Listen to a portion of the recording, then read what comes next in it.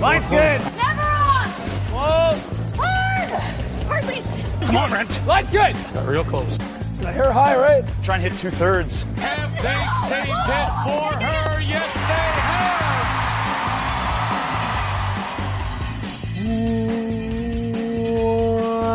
Welcome to Game of Stones, everybody. I am Sean Graham Scott.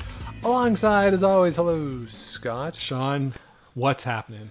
Well, we are just coming off a successful venture at Sports Trivia, Scott. Sean, we are the greatest sports trivia-ers Yes. of the week. Yes, we are. So whenever you're at Sports Trivia with us, if they give a question that is mildly related to baseball stadiums in any capacity, we will win. Yeah, we've learned our expertise is baseball stadiums and the 1992 Toronto Blue Jays. Yeah, that's really where our focus is. So, so a successful venture there. Not much going on generally in the world of sports in August. Some curling stuff has started to bubble up a little bit. NFL training camps, but who cares? Baseball pennant races are starting to get going a little bit. But also the FedEx Cup playoffs there, Scott, on the PGA Tour.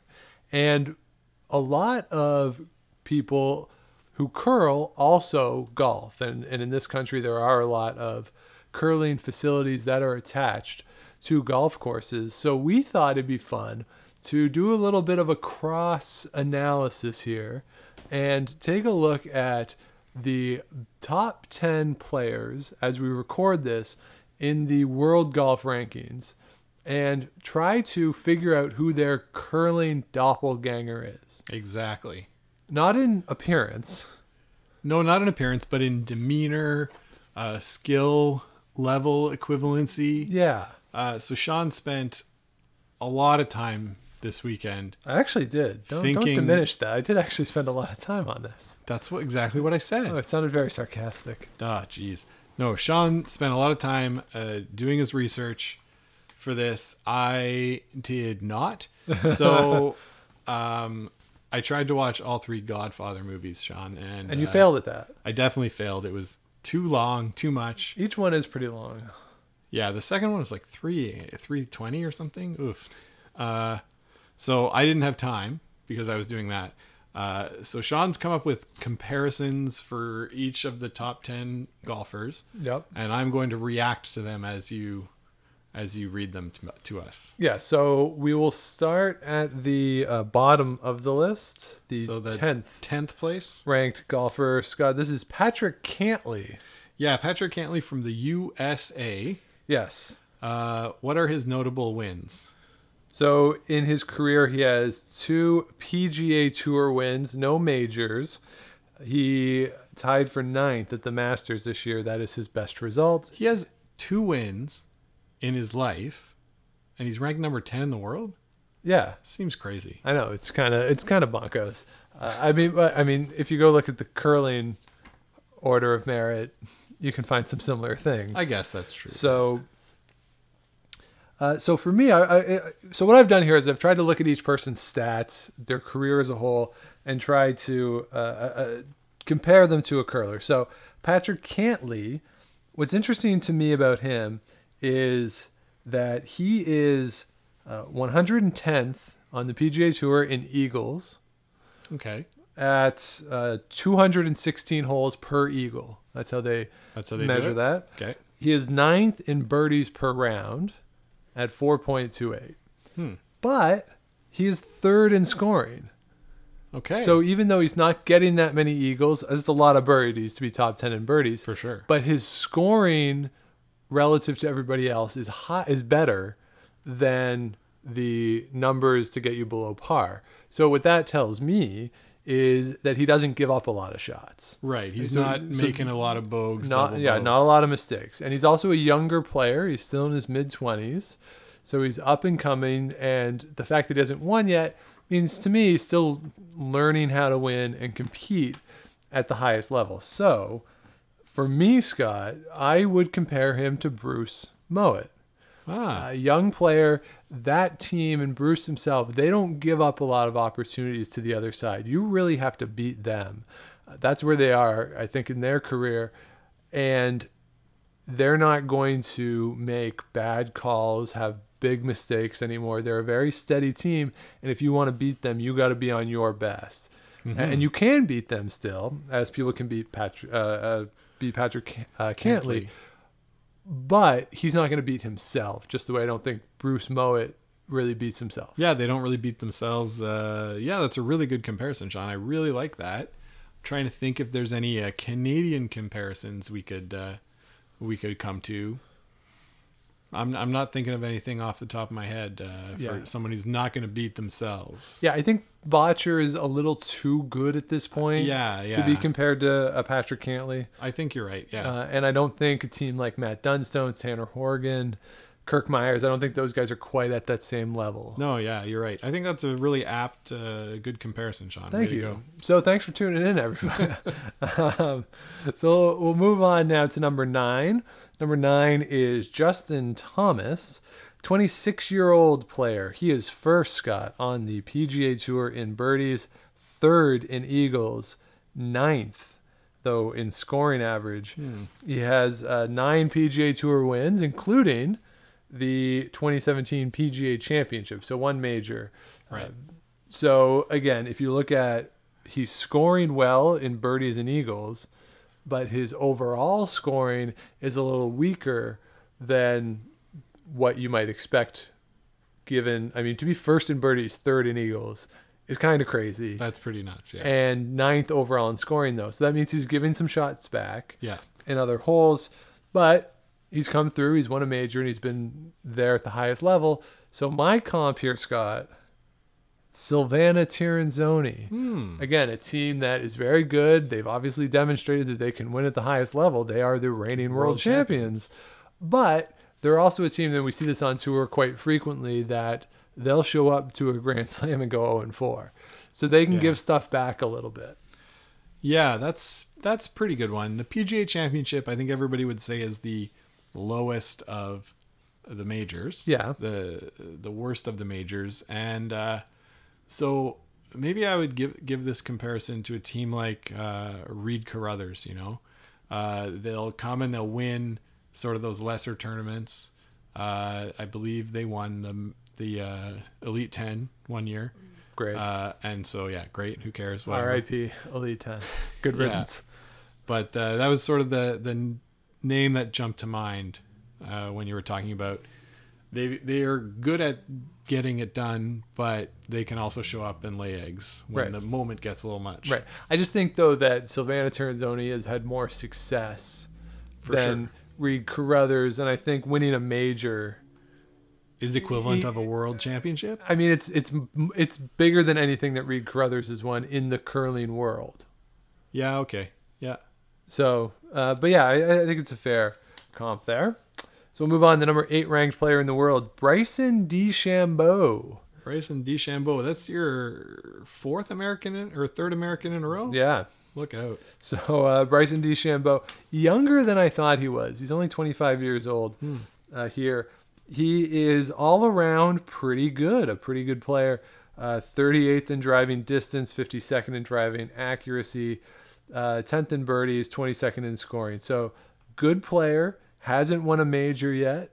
Hasn't had a top 10 in a major yet, but he's won 5 times on the tour. And all of the peripheral stats are good to slightly above average. Okay. So he's a player who could break out and could go on and win a couple majors in his career. So I'm cheating a little bit with this one, but the comp that I have is Brandon Botcher in the summer of 2018. Okay, so one summer ago. Yeah. Young player who's really good, obviously a lot of talent, but room on the fringes around the edge of the game to really tighten everything up and really go on a run. Okay, that's a pretty good comparison. The first thing that sprang to mind for me, obviously I'm hearing all of this just now, was Minji Kim out of Korea. Okay. Yeah, the young team, you know, that's had a lot of success, you know, won a World Cup leg. They've done well in juniors, so Silver medal. At the silver Olympics. medal. Yeah, not at no Minji Kim this year. Oh, sorry. Excuse me. Yes, I'm thinking of the other Kim team. This year's My team, apologies. but Yes. made the playoffs there at the World Championships, and Yes. and so that's sort of the comp that comes first to mind for me. Okay.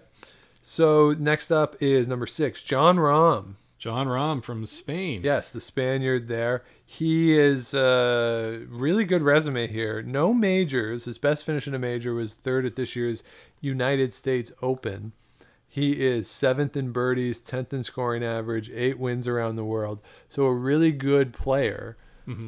He's always going to be around. He's going to compete. Like I feel as though whenever I look at a golf scoreboard, he's up. Like Yeah, not necessarily in the top 5. He's on the first page. First, second page, like top 15, 30, in that range very frequently whenever I check into these events. But again, he's never won a major, and I don't think he's really ever threatened in a major to any great degree. So for this one, I have come up with Peter de Cruz, team that's always there, always competitive. You have to beat them. They're not going to roll over. They play really well, but when you're thinking of who's going to win the world championship, you're not thinking Peter de Cruz. Right, they're sort of on that level down. Yeah, one step down. Yeah, and for me, it's going to be,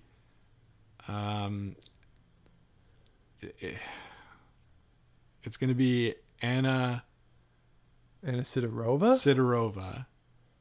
Yeah, it's going to be Anna Sidorova. I was debating between Kubitskov and Sidorova. Yeah, okay. But yeah, Sidorova, who they, for 3 years in a row, I think, were in the final of the Europeans. Yeah. Right? So they were always challenging on the European scale, but when it came to the Worlds, they were always there as well, but couldn't quite finish. Right. So looking at John Rahm, he's got some good stats on the European Tour as well as on the PGA Tour. So that's sort of a comparison that I come up with. But Peter de Cruz, same story, right? Right, and all these people we're talking about are young-ish. I think Peter de Cruz and Benoit Schwartz a little older than the other people we're talking about, but still with a lot of time left in their careers to go on to break through at the next level. Yeah, they're super talented. So For sure. So next up, the number 6 player in the world. I was shocked by this. University of Toronto alum. Whoa. Francesco Molinari. University of Toronto, no way. Apparently he has a business degree from the University of Toronto. Born in Turin, Italy, and has a business degree from U of T. I was stunned when How I saw about that? So Francesco, one of the older players on this list, he, of course, won the Open Championship last summer at Carnoustie. He's a guy who okay, so his stats, right? He can't compete with some of the younger guys in various areas. 140th in driving distance, 172nd in greens and regulation. But, Scott, 2nd in sand saves. Yeah. So, the one that I came up with here, John Schuster. Gets into trouble. Right? Gets into trouble, pulls himself out of it, Yeah. had one magical run. Right? Molinari had that magical great run last year. Yeah. And this one took me a long time to come up. Like, I thought Pat Simmons 2015 Briar, that was a fun run. I thought Jeff Stoughton, but Jeff Stoughton I think was more successful than Molinari in the comp. And then it hit me. John Schuster gets into trouble, pulls himself out of trouble. Yeah. Magical week. Yeah, that's a really great comparison. Like you say, he's sort of always around, right? Yeah. But like you say, that one magic week where he was able to go and win. Yeah. Yeah, I think and that's great. like John Schuster, like from a country that has some history of success that we've covered in the past at curling at the world level. Same thing. Italy has some success in the past, but it's not really a curling powerhouse. Right. When you don't think of Italy when you're thinking of the top golfing nations in the world. So I think there's a nice little comp there as well. Yeah, that's a really good comparison. I like that one. I don't have one to offer as this counter. All right, so number 5 player in the world is Eldrick Woods you might be more familiar with him by his name Tiger. That Tiger Woods 15 major championships, most recently, of course, this year at the Masters. Argument that he is the best player of all time, certainly the best active player in terms of just overall career accomplishments. For sure. So I'm going with Kevin Koe. I think that Kevin Koe he's definitely the most decorated active player at this point. I think you have to put him above Glenn Howard at this point in terms of sort of accomplishments. So I'm going with Kevin Koe. And I think you can make a case, right, with Tiger Woods, it's him or Jack Nicklaus, really, in terms of greatest ever. Yeah. And I think with Kevin Koe, it's him or Kevin Martin. And, I think when we're at the point where it's either you or this other guy, that's the point I think we're at with both of them. Interesting. Either him or Kevin Martin, hey?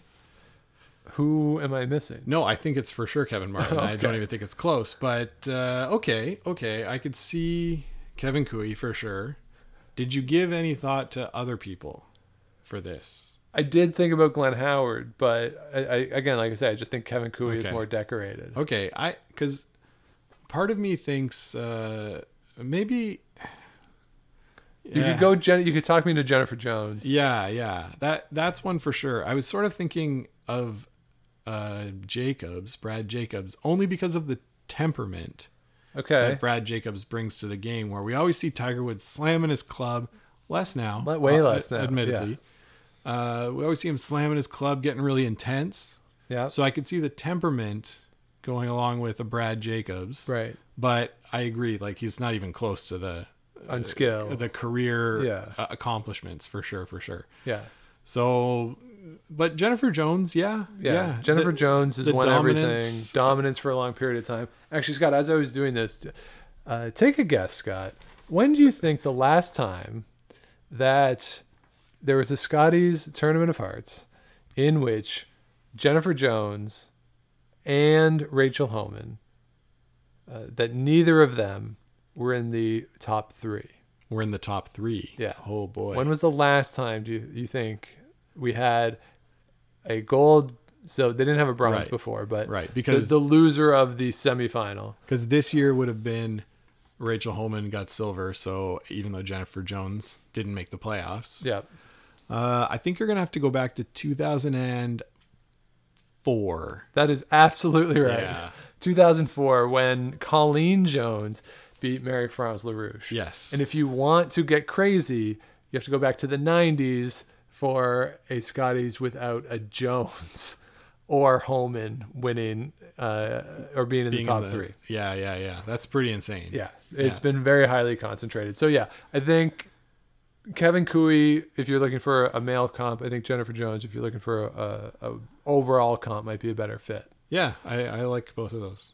Now, you mentioned Brad Jacobs. We may or may not talk about him later. Next up, though, on the list, number 4 is Justin Rose. It's funny because I think I know who you're going to compare him to. Justin Rose, he is the number 4 ranked golfer in the world. He is 6th in scoring average, but 148th in driving accuracy, 161st in greens in reg. He has one major, the 2013 United States Open. He is 39 years old. So here's a guy, Scott, obviously a lot of skill to be able to be 6th in scoring average, but he's doing it in weird ways because he doesn't put the ball in the fairway as often as other people. Yeah. And he's not on the green as often as other people with birdie putts. Right. He's chipping and saving par. And sort of being very unorthodox.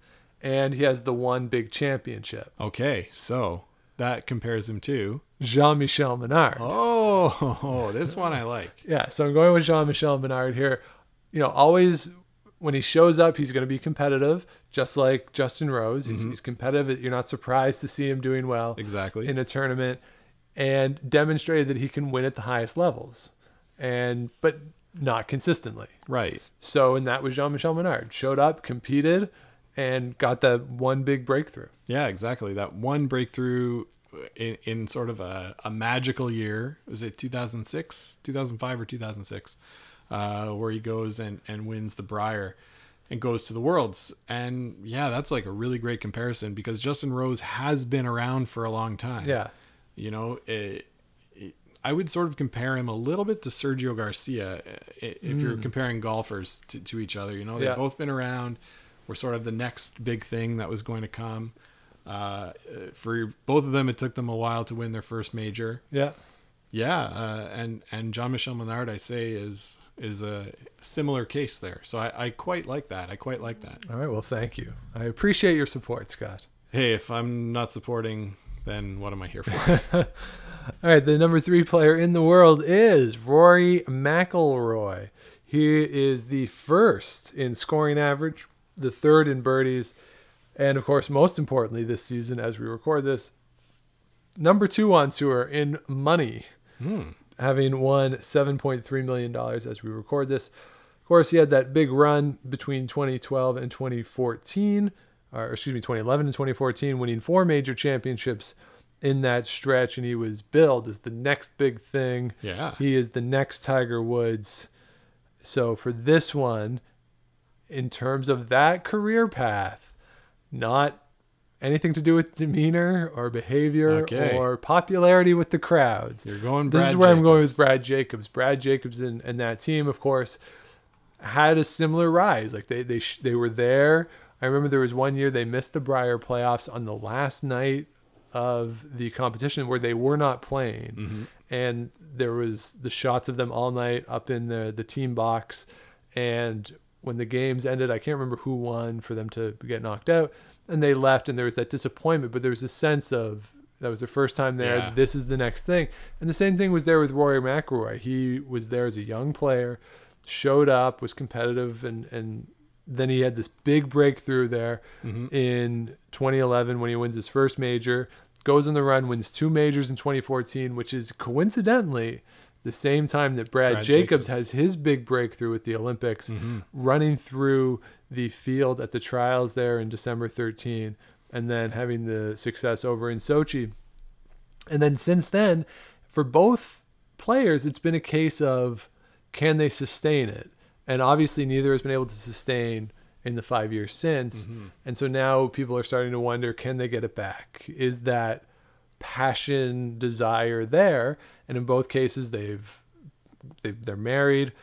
Brad has started a family, and there's just this wondering of now that they're in their 30s, can they recapture what they had 5 years ago? So again, nothing to do with demeanor, but just the arc of their careers feels very similar to me. Yeah, that's a good one for sure. I thought a little bit about Eve Muirhead. Okay. In the sense that she sort of came onto the scene roaring at the 2010 Olympics when she was still quite young. Obviously didn't have the same amount of success right away that Rory McIlroy had, but had a lot of success there in the early 2010s. And the last few years has been going down a little bit. Yeah. Of course, injuries play into that. I don't believe Rory McIlroy's got the same sort of injury history as Eve Muirhead, but maybe I was just looking to the islands there. Yeah, for just because they sound similar. Well, similar, but maybe not. But yeah, he obviously has the highs and the lows. We did see Brad Jacobs' team make the playoffs at the Brier 4 years in a row. Yeah. So they don't show up and miss, but No. they did almost, lose their Northern Ontario. Yeah, which couple would times. which would be similar to Rory McIlroy missing the cut at the previous Open Championship in Northern Ireland just about a month ago. Yeah, So, and same thing. I think Rory McIlroy has a couple top 10s in majors over these past 5 years. Yeah. So, getting close, but not being able to get over the hump again. yeah, for sure. And there's a great video, too. Of course, he was engaged to Carolyn Wozniacki, the tennis player. Yes. And they broke that off. There's a great video that the European Tour did. And it's a kid, 7 or 8 years old, who interviews players. Yeah. And he's interviewing Rory McIlroy. And this is not that long after the engagement broke off. And the kid hands him a pair of wool socks. And Rory goes, "What are these for?" And he says, "Well, it's in case your feet get cold again." And it's this really brilliant moment of subversiveness from the producers to have the kid do this. Does he laugh at it? He does. Yeah, Okay, he good. does. So moving on, number 2 Dustin Johnson. DJ. So the soon-to-be Dustin Gretzky. I don't know if they're married yet. They're Him partners. and Paulie, okay, him and Paulie and Gretzky are together. Dustin Johnson, very tall and lean. We saw him when we were over at the Open last year. He sort of walked right past us on the 10th tee. Tall guy. Yeah, 6'4", Sean. 6'4". Yeah, so he here's a guy. He has one major championship, the 2016 United States Open. He is the fifth in birdies. He is fifth in scoring average on tour, but he also is 179th in driving accuracy. Mm-hmm. He is 185th in eagles on tour, 53rd in greens in regulation. So a really good player. Obviously, he's the number 2 player in the world. He has a major championship, but you often forget about how good he is because of the mistakes and the failures that he has, the very public failures that, to his credit, he's owned up to as well, that he's very honest when he makes mistakes. There was famously in one of the U.S. Opens, he grounded his club in a where it didn't look like it was a bunker, but they ruled it as a bunker. Was that somebody called in that infraction, or I can't remember the specifics of it, but it basically cost him the tournament. Yeah. There, and so those are the things you think of. He's been successful in his career, but when you think of him, you don't necessarily immediately think of the wins. Okay. So for me, the comp is going to be Chelsea Carey. Ooh. Again, a player who's really good, but you forget how good she is because she took so long to get out of Manitoba. And the first time she does is when Jennifer Jones is going to the Olympics. And then she changes teams all the time. There's no consistency there. So what does that mean? What does that say about her as a player? We've seen her, and again, she's very open and admits to when she makes mistakes. Sometimes she gets too in her head and she gets too focused.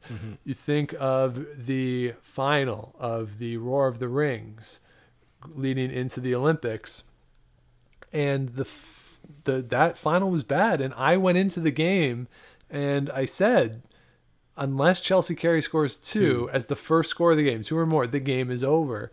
Because for whatever reason, at least with me, she just doesn't inspire that level of confidence in big moments. And that's kind of how I feel about Dustin Johnson too. If Dustin Johnson is standing over a 6-foot putt to win a tournament, I don't have that much confidence that he's going to make it. Yeah, that's fair enough. Fair enough. I'm reading here that he was only the 3rd player in tour history to win a title on the tour in each of his first 12 seasons. It's impressive. Which is really incredible. Yeah. So he won a tournament on the PGA Tour in 12 straight years. It's pretty incredible. Only Jack Nicklaus and Tiger Woods had done that before.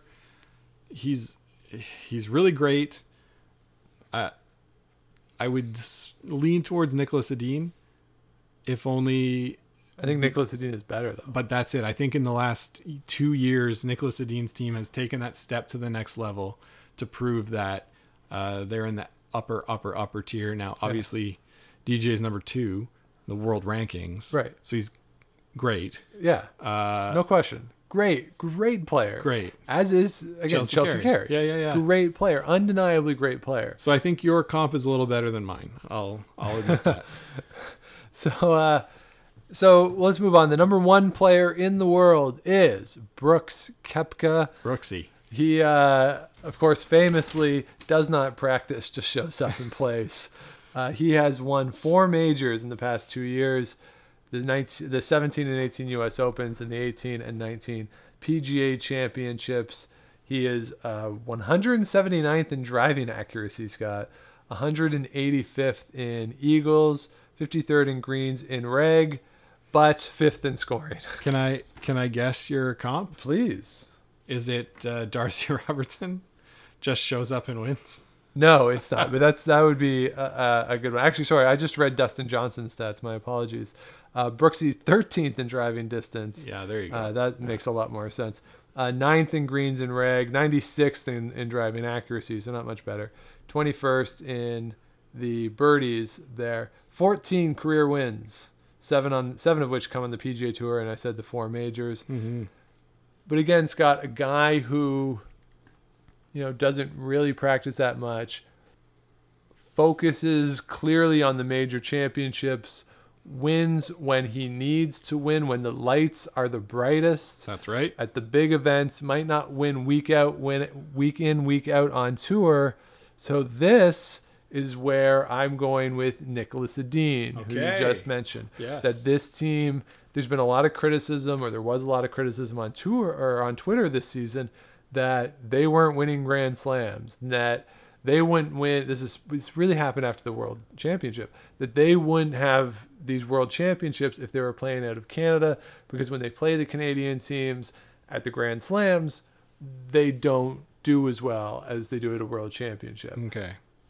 And okay, but again, it's a team that is pretty much solely focused on winning the European and World Championships.